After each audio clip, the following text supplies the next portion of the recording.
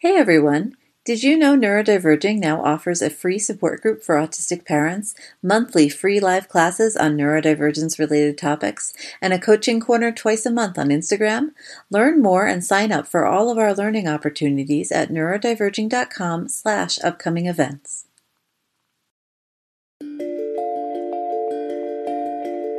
Every day, scientists are learning more and more about how human brains work and how many of us don't fit into the old-fashioned understanding of how brains should work. But a lot of ideas about parenting and familial relationships still need to catch up to the reality of human variation. Neurological differences are natural, profoundly valuable parts of being in a community together and in being part of a family. Whoever you are, wherever you are in your journey, I am here to explore with you. We are all in this together. Welcome to Neurodiverging.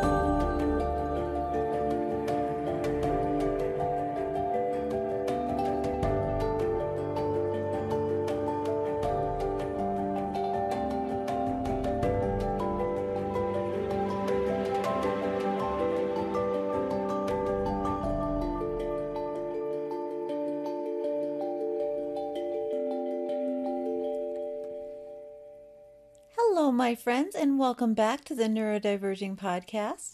I'm Danielle Sullivan, and I am your host. Neurodiverging is dedicated to helping neurodiverse folks find the resources we need to live better lives as individuals and to further disability awareness and social justice efforts to improve all of our lives as part of the larger world community. If you're interested in learning more, I encourage you to please click that subscribe button to make sure you're notified when there's a new episode. Take a look around at previous episode transcripts and blog posts on neurodiverging.com and check us out on Patreon to support this podcast and blog. Speaking of Patreon, we have a new perk debuting. If you are interested, we will be doing after shows. After every podcast, you can log on to Patreon and watch a video where I tell you more about that day's guest and the experience of doing the podcast with them and things we talked about that may have been cut out of the published show. So for patrons only, that is a new perk that is available. Check it out, patreon.com/neurodiverging. Speaking of Patreon, I want to give a very lovely thank you to Zach, David, Teresa, Sarah, Anan, Teresa, Outstronaut, Clara, and Marty. Thank you all so much for supporting this episode of Neurodiverging. I'm very happy today to present this conversation with Dustin Miller of Poly Innovator. Dustin is an Omni content creator, host of the Polymath Polycast, and the host of Tele Innovator, a polymathy and self-education channel. We had a very wide-ranging discussion. It was a lot of fun about self-directed education, learning how to learn, building habits and self-motivation hacks, and tons more. So I hope you will enjoy this conversation with Dustin.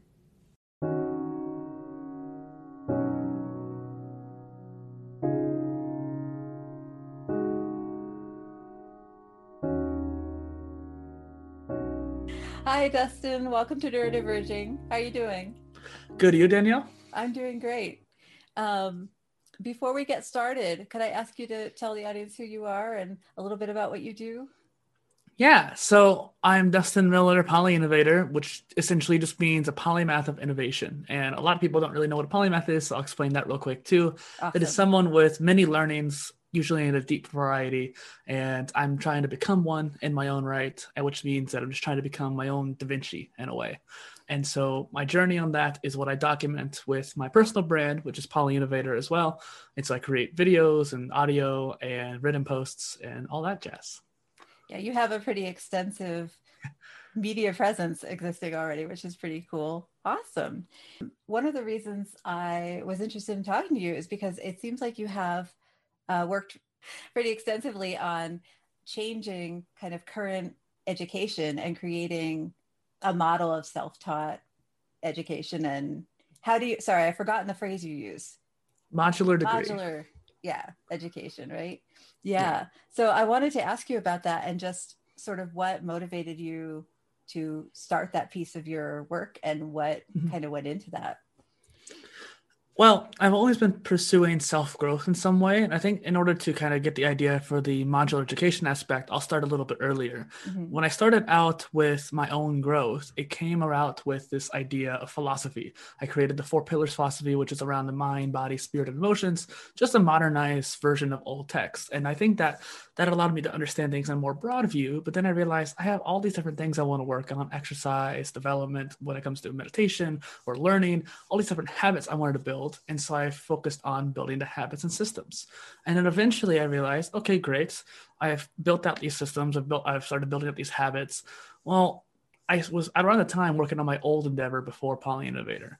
And I realized that I wasn't good enough. Even with these systems and all this philosophy behind my back, I didn't have the right what or the right knowledge. And so, okay, cool. Well, do I want to go to college?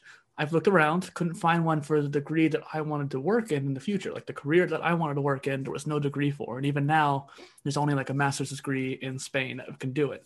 And so I decided, screw it, I'm going to make my own education. So I did this do-it-yourself kind of degree where I just put together a list of over 450 courses. And I was like, I'm going to try to tackle this, which it was way too many, obviously. But, That's a lot. you know, That's a big course load. Yeah. And so that was the trajectory that way. You have a very specific goal in mind, Mm-hmm. and you're having trouble finding and matching course load in the existing educational systems, right? So then the do-it-yourself route is like, how'd you go about building a curriculum? How did you know what you would need to get to where you wanted to be? Or was it a trial and error sort of? I think it's interesting because the idea of putting together your own degree, if you will, really comes down to the idea of how we used to do it. Well, we have credit hours. We have certain amount of hours per year that you would do, that kind of thing. And I looked at the hours that it'll take to finish a course. Let's say a course is 30 hours. You can put that towards the total. But the thing is, with an online course, you can speed up the videos. You can learn how to speed read. If you learn how to learn, especially in an online context, you can actually go significantly faster. So I'd go through a 30-hour course in 15 hours. Mm-hmm. And so I try to take that into account whenever I was tracking a lot of the semesters that I built out. And so like I mentioned, there was 450 courses. Well, I put out 11 different semesters in that. Mm-hmm. And once I started cutting it down, both the actual degree itself and all the courses in it, started cutting the fat, if you will, I ended up with just around 120 now. And instead of 11 semesters, around 5. And the fifth one's kind of just like hanging out there with just only a little bit left. But it's interesting because I wanted to divide it up with topics. That was the main thing. Like each topic was almost like a bachelor's degree amount of hours for that particular topic. And so it was multiple different series of these different areas that I wanted to work in or learn about. That's really cool. So you seem like you didn't go to college. You chose not to specifically because you couldn't find a course or a I've forgotten the word for degree program. Thank you very much. That's a thing that happens with my brain pretty often. You couldn't find a degree program that matched your goals. I'm somebody who was interested in so many different things that I just went through 6 different degrees before I landed. And then when I ended up getting a degree and didn't match my career goal. So it seems much smarter to start at the beginning with what is your goal and then build a course load that's based around that. So, well, and here's the deal with that modular degree concept, though. That's the point, is that since I am like you, or it's very divergent thinking, we're interested in many different areas, we want our hands in all the different cookie jars. Absolutely. Well, most degrees do not support that. But a modular system where if you want to change things out, then you can end up choosing what you want to learn next. In fact, one thing I didn't realize until someone pointed it out to me later is that I significantly changed my degree by learning personal branding and content creation and how to do video and how to do audio and all these different things that I chose to learn, which was my modular degree, but without being in it. I didn't actually put it into my mod degree, so to speak, but it was what I was learning. I shifted my focus. I changed my semester, and that was because I needed to. And I realized I need to start keeping track of that better. And that's what really formulated what it is today, or I'm trying to build it out today, at least, is through this modular system. If you want to change something, then you can, but keep track of it too. And how do you feel about a lot of the argument that I hear for people going to a traditional 4-year college is those first 2 years where everybody's doing the same history classes, everybody's doing the same literacy classes, everybody's doing the same kind of 101 level, with this idea that we'll end up with a group of people at the end who have a shared culture or a shared knowledge base, so that when we go into the world and get a career, we can then engage with one another with a kind of shared cultural understanding. Did you feel like that was missing from the self-modular approach, or do you feel like that's something that you were able to access in other ways? I know that's a concern for a lot of neurodivergent folks who are considering alternatives to a 4-year traditional program. Well, let's start off by asking the question, what is the most hated part of a bachelor's degree? There's always one part that people love and always one part people hate. The one part that people love is the courses that you chose to take, the degree that you chose to take, like whatever that's philosophy or science or whatever particular degree. You're like, I want to go into that biology class. That's the class I care about. But then you're forced to take however many credit hours of general education, which, like you said, is important to have a collective level of knowledge. I get that. But most people don't care enough about it when they're in the school. Like, sure, there's a lot of people who want to get the good grade, they'll still learn it, but they retain it for the test and then they don't keep it because they don't care enough about it to retain it for longer. And so that's my point, where like if you don't care about what you're learning, you're not going to keep it, let alone want to keep it. And so when you choose the actual path or course that you're taking, it's something you're choosing. It's something that you care about, something that you're actually going to focus on learning and keeping and ingraining. And I think that over time, because you care more about it, it's going to be faster. You're going to be more engaged with it. You're going to learn more. You'll switch to the next thing. And over time, you'll get through so much information and so much different learnings in all these different areas. You'll still get a pretty collective, like a collectivist kind of view, like you would from a general education. Awesome. And I think you also end up with a much more diverse sets of knowledge from different people who have focused on different things. And that's one thing I think is really cool about polymaths in general, is you can talk to them about anything, because there's a shallow knowledge of so many topics and then a couple in depth. It's really fantastic. Well, and you made a good point too, is that like, we do need a wide range, but I think over time, whenever you're doing those different learnings too, you'll end up picking up a lot more in those areas. Like if you don't like history, but you really like science, well, sometimes you have to learn the history of science. And in turn, you have to learn history itself too. Like in order to learn about the atomic bomb, you have to learn about World War II. And so you have to learn about all the different areas too, that all interlink. Everything is embedded in a context that touches everything else around it. Yeah. I know this is not your area of expertise, but for my listeners, I homeschool. My kid, one of my kids is autistic.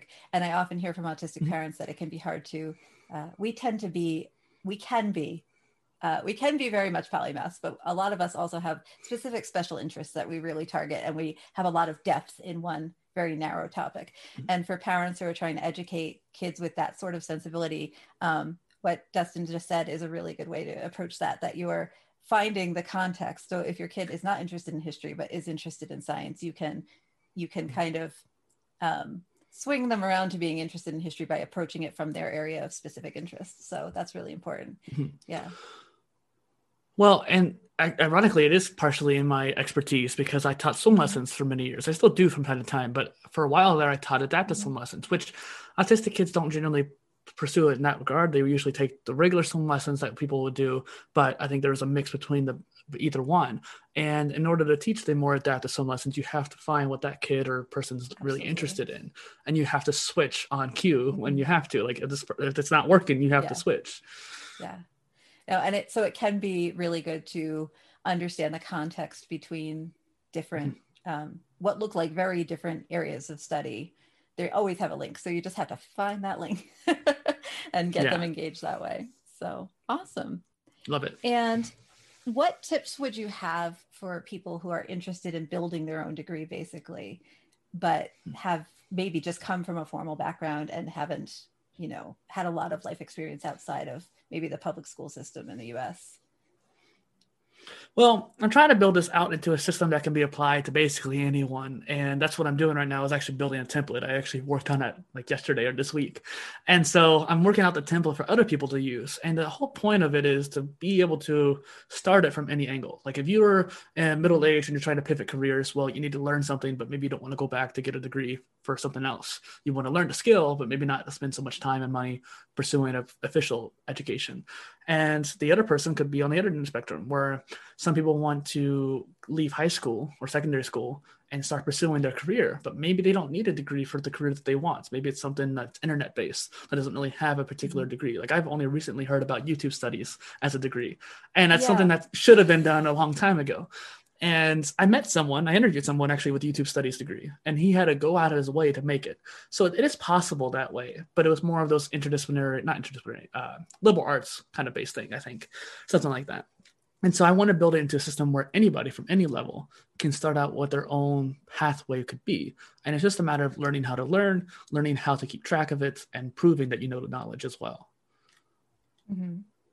And what tips would you have for that learning how to learn aspect? Because that's certainly not something you're taught in most public schools. Yeah. Right?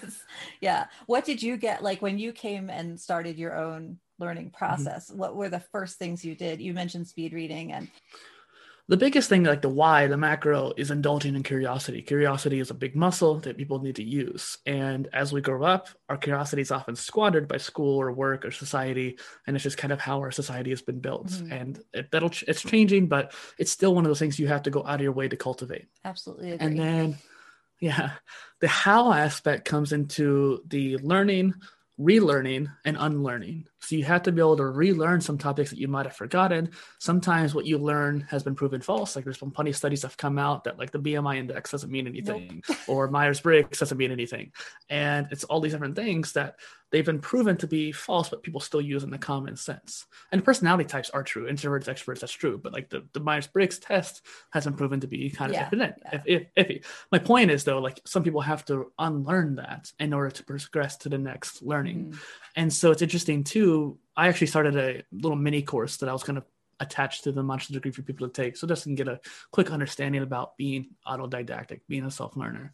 And so that's the one thing I was going to do is like help people with that is by giving that little mini course. And then beyond that, I think it's just a matter of just, like I said, indulging in a curiosity. If there's something you're interested in, go learn it. Mm-hmm. And over time, you'll get better at learning too. Yeah, that's a really good way to approach it, is just focus on what you're most interested in and go from there. That's what I've always done. But you had to learn how to do a podcast, for example. Yes, and I am still learning how to do a podcast. You learn more every day. So it is definitely something that stepped me out of my comfort zone. Mm-hmm. But it's also when I think you might understand when you have something you're really invested in that feels really important that you're kind of called to do. You just figure out how to do it. Even if it's terrible, you get it out there because it will help somebody. So, and a lot of your work seems to be sort of oriented towards what can you do for, like, how can this help the world, right? How can this help the greater group of humanity? Right. And education is a really big part of that, right? And you've linked education to innovation too a lot in your work, I noticed when I was reading. I'm glad you noticed that too. And it's a matter of micro and macro. You have to look at things from both perspectives. And the previous endeavor I had that I mentioned earlier is called the United Living Construct, where it was meant to be a hub of innovation. And part of the aspect of that was world unity through self-development. So the whole idea of learning was still even back then. Like it's still instilled in me even way back then before I even created my own education. And so start from the individual, build them out, build them up, make them a better person from themselves inward. And then the community as a whole be built up, cities as a whole be built up. And then over time, each city will end up becoming the global civilization. Mm-hmm. So it's kind of like micro and macro. It all comes back down to this poly innovation system that I made out. And personally, I started in the opposite way. But the way I have the PS, as I call it, the POS, or whatever you want to call it, personal poly innovation operating system, or whatever you want to say, an operating system for your life, essentially. Mm-hmm. You start out with self-education as the foundation, like the learning, what you ingraining the input, so to speak. Mm-hmm. And then you build it out with the habits and systems. Like what rituals or routines are you using with that knowledge? Like how do you implement that knowledge into your life? And then beyond that, it comes down to the 4 pillars, which is the mind, body, spirit, and emotions. How do each new skills and habits affect the different areas of your life? Is it making you a better physique? Is it giving you more intelligence? Is it making you more emotionally aware? Is it giving you more spiritual alignment? Whatever that may be, how is it affecting that? And then eventually you have to have some sort of output. So whether that's just bullet journaling or building a personal brand or a podcast like we have here, or something along those lines. Can we talk about a little bit about your interest in polymathy? How did this interest come about, and what, like, because it does seem to define your life and your approach to most of what you're doing, right? So why is that such a big drive for you? You're not the first person to ask me the origin of the interest, and I still don't have an answer. And I think the biggest thing is that I've always wanted to do many different things. I feel like I'm one of the lucky ones where I've always known that I wanted to do many different things, whereas a lot of people don't even know what they want to do for one thing, even at my age now. But I knew what I wanted to do, and even in the smallest and bigger sense when I was younger. I'm lucky. I'm not bragging. I'm lucky. I found what I liked doing, like business and content creation and graphics design, all that stuff at a young age. And it just built up over time. It started compounding. I love playing video games. Well, one of the areas I want to work in the future is video games. And that's one of the things that I have as a future phase for Poly Innovator. And so even back in 7th grade, I remember doing a in-depth presentation on Leonardo da Vinci. And there was a whole fair of people doing presentations, like 7th graders doing presentations. And I remember being one of the best presentations there because I was so excited about it. He became my hero too, because he did so many different things. It was super interesting. And I had really in-depth charts. And I remember that being a big motivator too. It's just, I want to become the modern version of Da Vinci or something like that. The successor to Da Vinci is what I kind of said at one point. That was egotistical there, but yeah. Well, there is this concept, I think, at least the way we're of slightly different generations, I think, but the way I was brought up, there was still this clinging to this idea that my parents had of you grow up, you get your job, and you stay in that with any luck, right? You stay working with the same company until you retire and die, and that's what you do. You have this one trajectory. And you might have a family, you might work on your house on your weekends, like this very middle-class white system. But there's this idea that you'd have this one job, and that's just what you do. And maybe you'd get a promotion within that space, but you'd still be basically in the same industry your whole life. And I think starting with my generation and moving on down, you start to get this idea that you can do so many different things. You don't have to get stuck in this one trajectory for your whole existence. You can do software engineering. Okay, no, I'm going to go, learn how to paint watercolors. Okay, no, I'm going to go, you can just there's so many spaces for self-development and development of interests. And I think that kind of the polymath ideal fits in really well with this specific kind of generation of this freedom to do a lot of different things and expectation that you're not going to stay with the same job for 60 years. Yeah, I agree with what you're saying. And just beyond that, though, there's this big misunderstanding about human nature, too. There are a couple examples I want to mention is, I don't remember what his name is at the top of my head. It kills me, but it's on the Max Planck Institute of Technology. There was a research paper about how Homo sapiens evolved. And so there was the Neanderthals and Homo erectus and all these different versions of the hominins, all these different humans going about. And they're wondering, why is it that we survived, but they didn't? And the study points out that the generalists, the species that were most able to adapt and change to different environments around the world, were the ones that survived.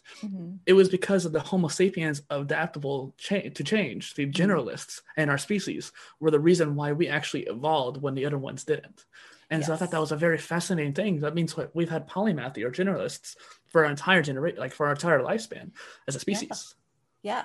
No, I think that idea of being in the same job till you're 60, and also, by the way, that job being like your identity as a person, both of those things conflating, I think that's a totally contrived situation. I think in any space where you're trying to push all humans to do this one thing and say that's the best thing for all of us, we are built to be diverse. We're built to be able to do a lot of different things and to adapt to a lot of different situations, and that's the whole point.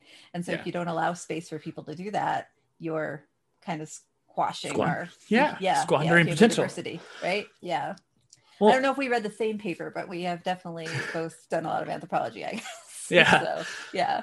Well, the idea of doing one job all of our life is a specialist thing. But ironically, those who work the same company for 40, 50, 60 years, they're not doing the same job the whole time. They're moving to middle management, maybe C-level, if they're lucky, going horizontal, doing different jobs. Each position or job they have in that company changes their career. At that time, they may be doing sales, and then they go into management. Then they go into doing R&D if they want to, or maybe they move over to IT. Those are different careers, different areas of knowledge. And so one thing I was noticing is that even those who think they were specialists, they're a lot more polymathic than they realize because they've had multiple different careers within that same company throughout their lifespan. And so even though we think we're still just being specialists, and I do think that there's a change going on, like you said, a lot of companies like Google and IBM, they want you to work 10 different companies for a year or two each. But it's still interesting, even in the old way of thinking where you just stick with one company, you're still doing a polymathic life over your lifespan. So I just want to point that out. Yeah, no, I think I was specifically thinking about the like milieu of the 50, like the 1950s, that sort of post-war idea. And I agree with you. People would be called upon to develop different skills within that space. But it's also true that work, or the capitalism has changed a lot in the last 50 years. The idea of what work is and what work isn't, and where it is and where it isn't, has changed a lot in the last 50 years. I think also nowadays, because work has evolved to where you can be doing it from your computer, you can be doing it from wherever, there is a lot more space still to expand, not just your skills, but your openness to different cultures, to different ways of doing things, where, in the 1950s, that wouldn't have really been accessible to a large number of people. So, that's true. I think the mindset's what you're kind of going for, and like the overall societal norms too. Yes. And I mean, we still have the social construct of the whole 9 to 5, work a career, go to college, get one. No. Yeah, so I'm saying we still have that, but it is changing, like you said. Here's the thing too, we're talking about polymathy aspects too. And the other main thing I didn't get a chance to mention earlier was the book by David Epstein, Range. We were talking about how different specialists were generalists first. And so it's kind of like this funnel where someone who dabbles a lot, like a jack of all trades, who's putting their hands on all these different cookie jars, they're trying to find what they like. And then once they do, they tunnel vision on it. And so Roger Federer was that kind of person where he tried like 30 different sports, from like wrestling to soccer and all that kind of things. And now he's a pro tennis player.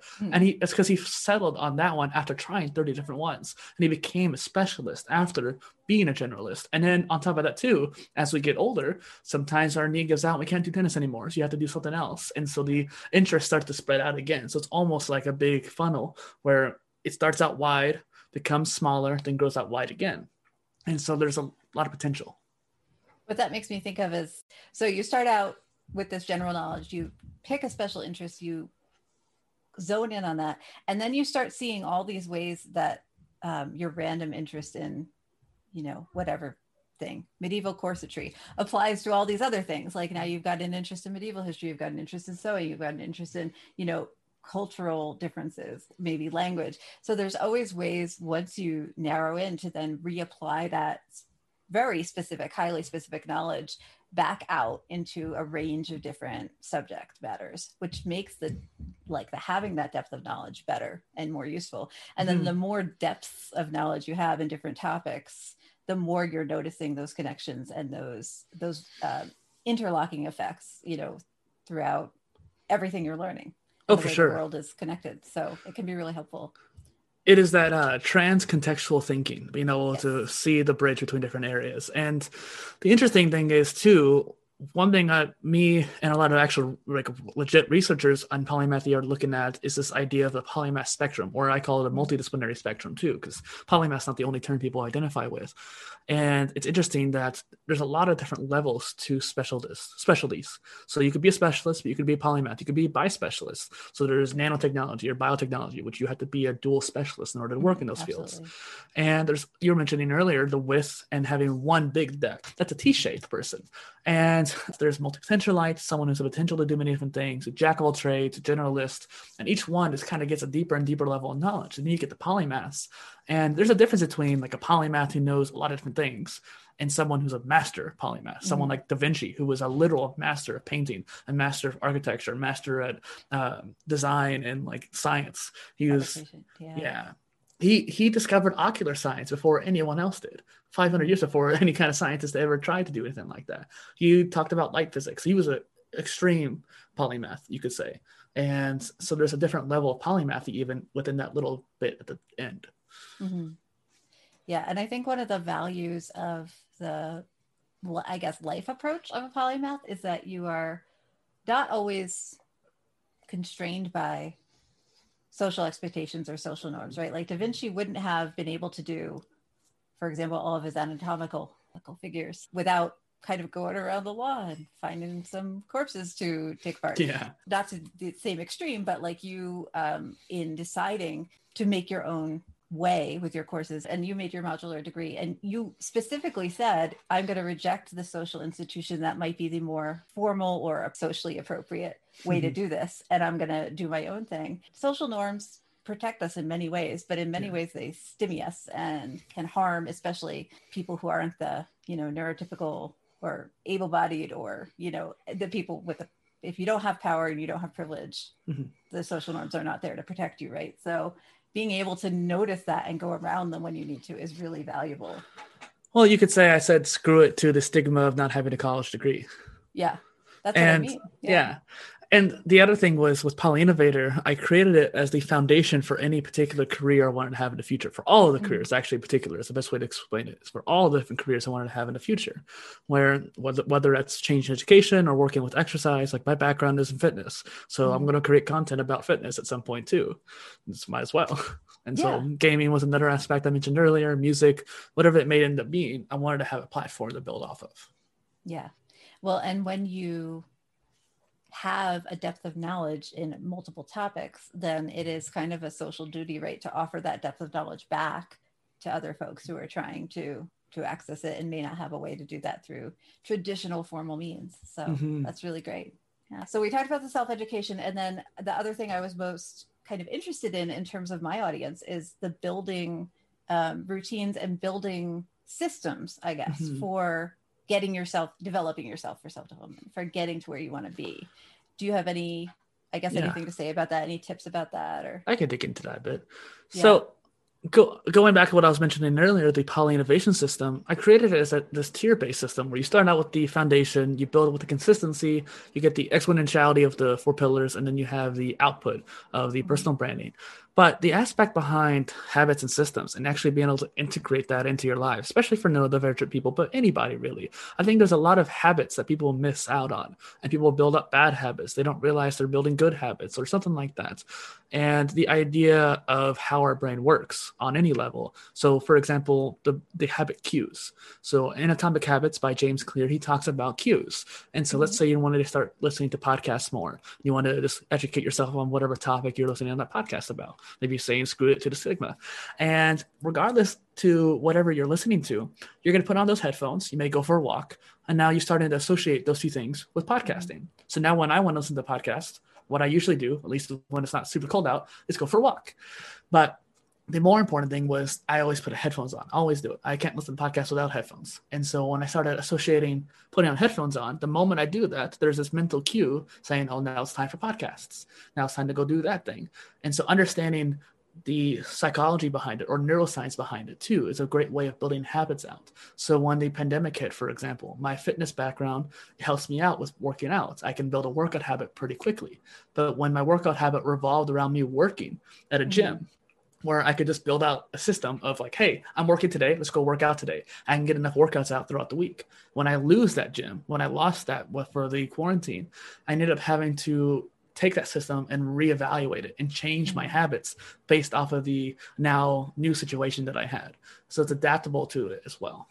Yeah. So the environmental cue is really important, and also associating the goal and the steps you're going to take to achieve your goal with physical things or the environment around you.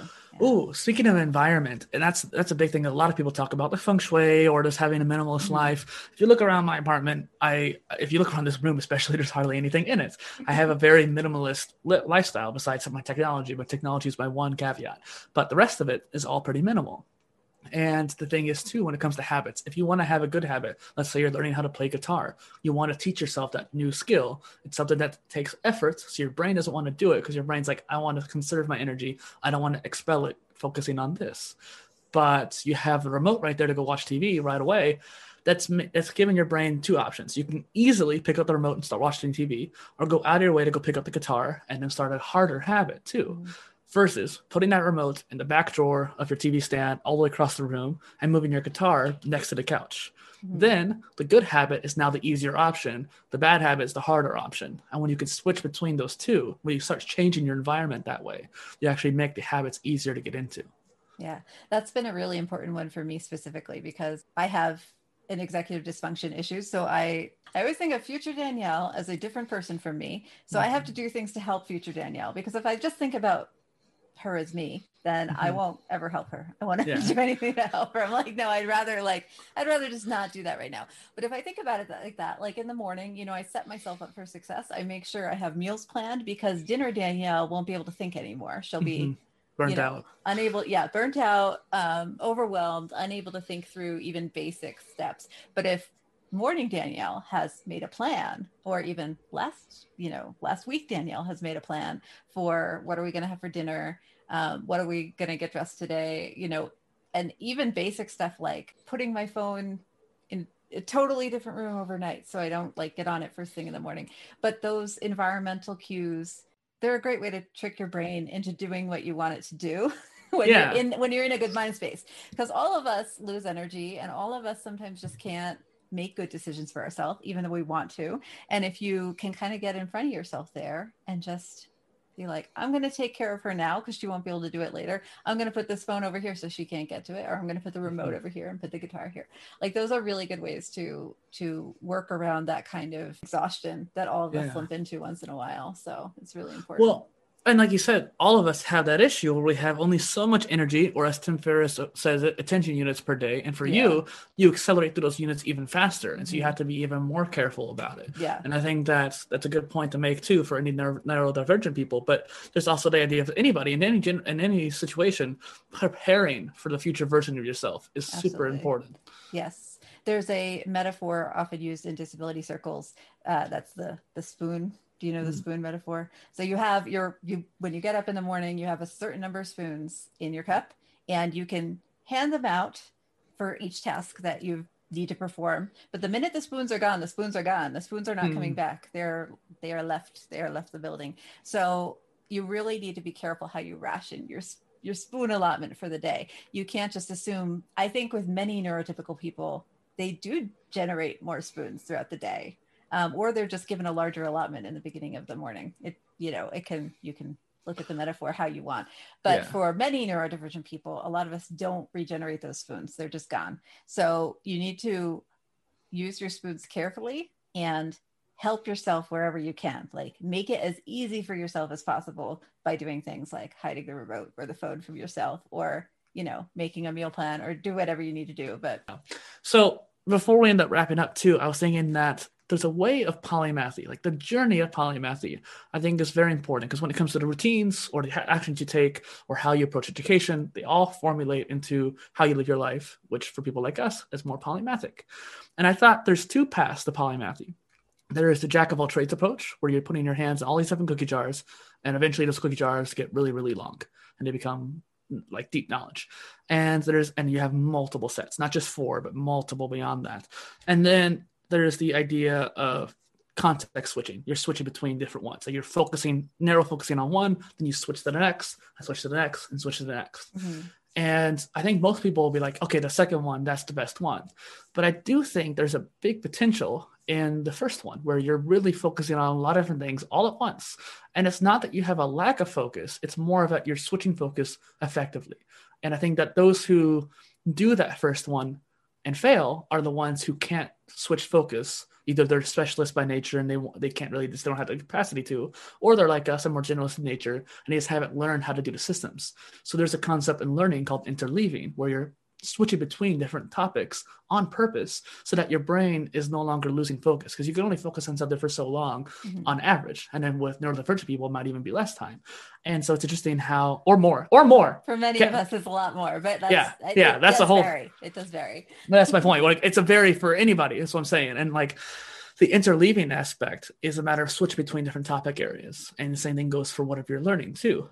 But I think that's an important distinction to make. So there's a potential for both. And I think a lot of people underestimate the first one. Yeah. Well, that's really valuable to know, because the more ways that we can access learning, the better. Well, thanks so much for being here. It was great to talk to you. Thank you for having me. Anytime.